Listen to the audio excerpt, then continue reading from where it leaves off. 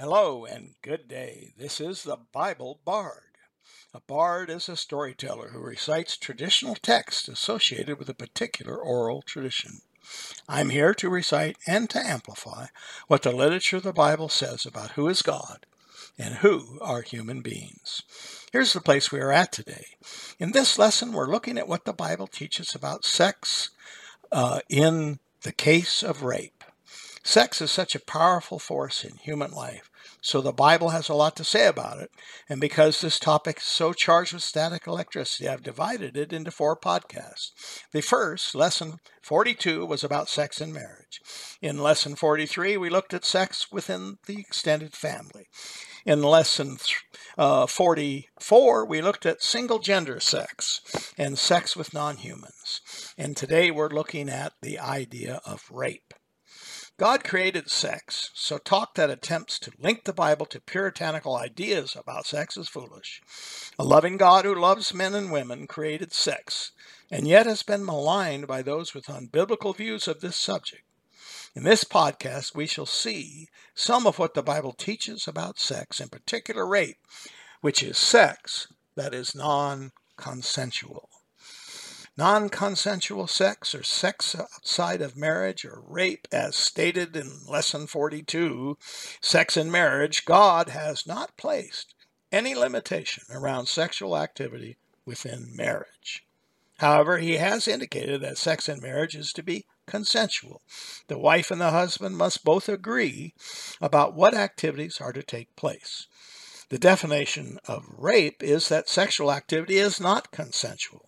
In the Bible, there is a story of attempted rape of angels by the men of Sodom. See Genesis 19, verses 1 through 10. There is another story about the rape of a traveler's concubine. When a mob demanded sex with her master, he gave her to the mob instead of himself. And the gang rape was so brutal that it resulted in her death. See Judges 19, verses 20 to 28. The Bible Bard isn't going to discuss these stories today. The 2 rapes we're interested in this podcast are more, traditional.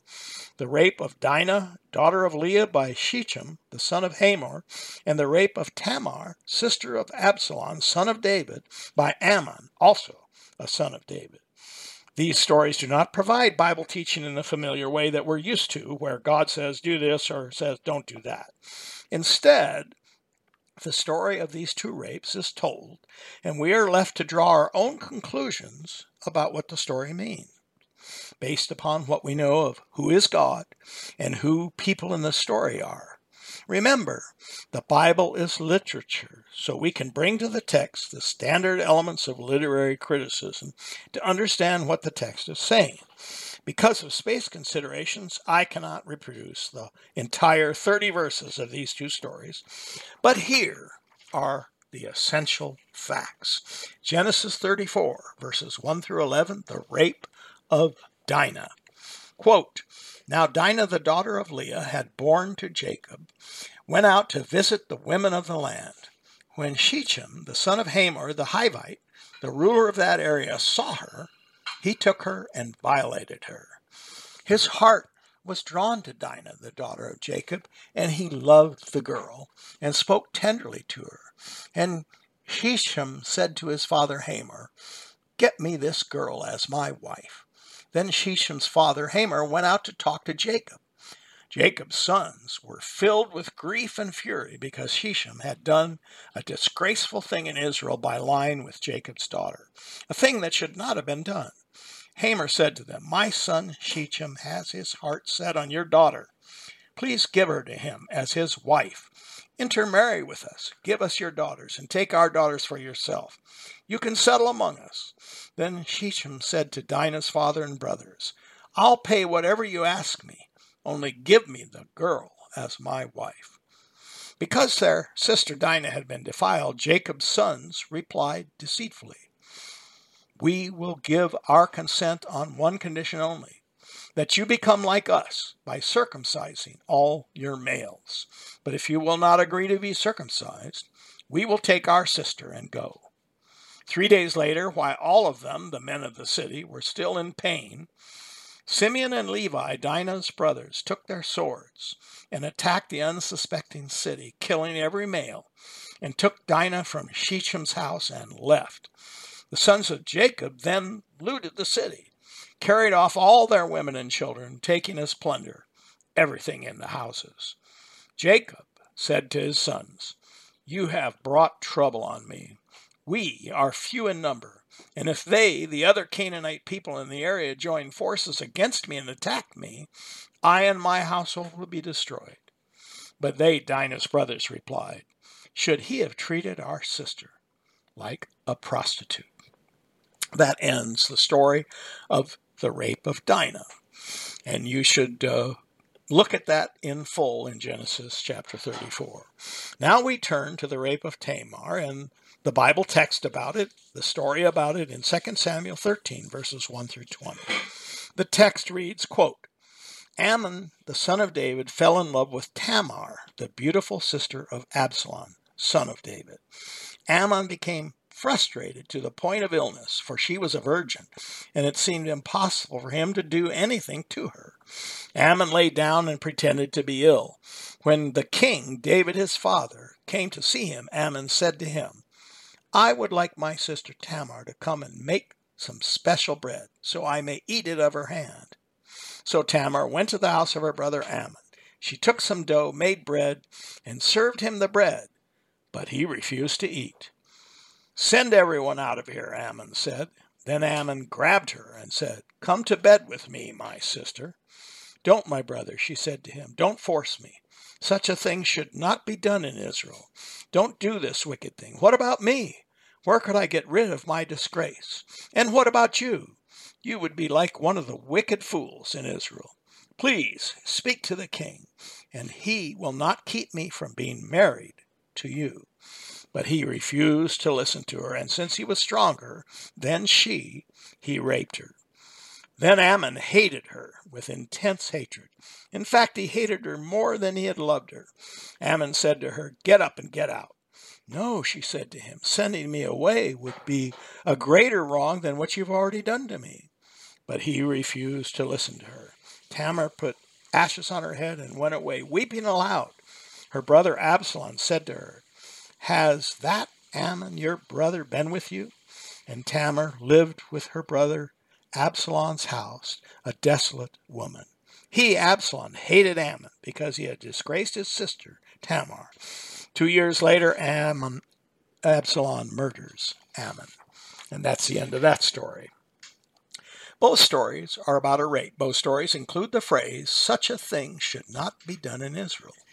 This repetition lets us know that these stories in literature are related. In the first, after the rape, the attacker who only wanted the sex falls in love with the girl he raped. In the second, after the rape, the attacker who previously thought he loved the girl now hates the girl he raped. Just as in the first story, the attacker Shechem is killed by revenging brothers of Dinah, so in the second story, the attacker Ammon is later killed by the avenging brother of Tamar, Absalom. In both stories, the lives of the girls who were raped are nevertheless ruined. There are some important differences in the story.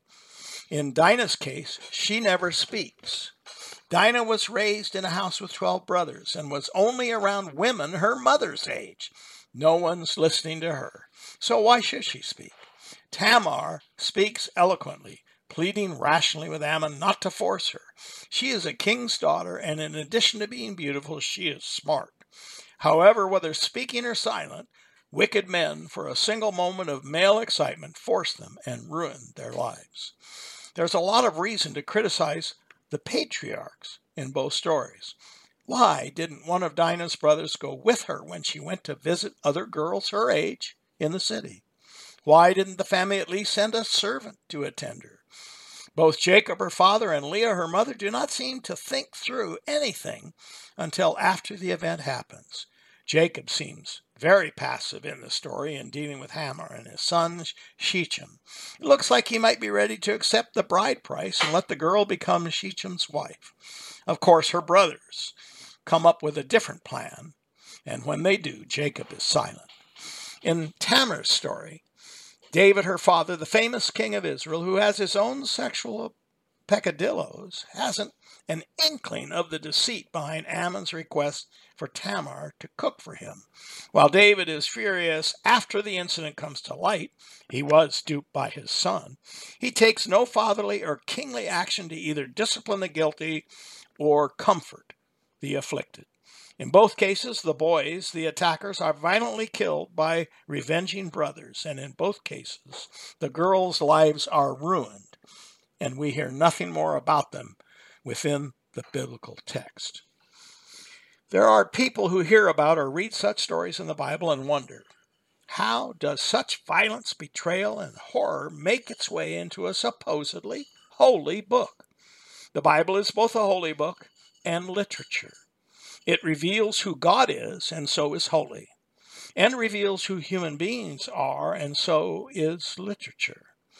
The two, God and human beings, can be, in a literary sense, compared and contrasted to each other. If you know who God is and what he is like and what makes him happy and what fills him with rage, you can then know who God is. You can then correctly evaluate the human beings in the story. God is our straight edge, letting us see what is crooked. Just because such tales are included in the Bible doesn't mean that God sanctions these human activities. God causes these heinous human actions, or is sanctimoniously smiling from heaven like the Roman gods at this wickedness and human suffering. These two stories demonstrate something both terrible and wonderful. The terrible thing is that we have Jacob, whose name originally meant the supplanter, and his name was changed to Israel, meaning prince with God. And we have the man David, the man who is called after God's own heart, both guilty in these stories of deep personal failings that cause harm. Crimes are committed, lives are ruined, people die, and these favored people of God are depicted as failed people, no better than any of us. The wonderful thing is that God reaches across the great gulf between his character and them, the very best of failed humanity, to find a way to redeem everyone he can. The biblical meta-narrative of the need God recognizes to do for humanity what humanity cannot do for itself brings us to Jesus Christ. This is the way the Bible Bard works. Brief recitations, closely focused, no distractions, no rabbit trails. Follow the Bible Bard on Twitter, Instagram, and Facebook. Send the Bible Bard any questions or remarks you care to offer to BibleBardUS@gmail.com.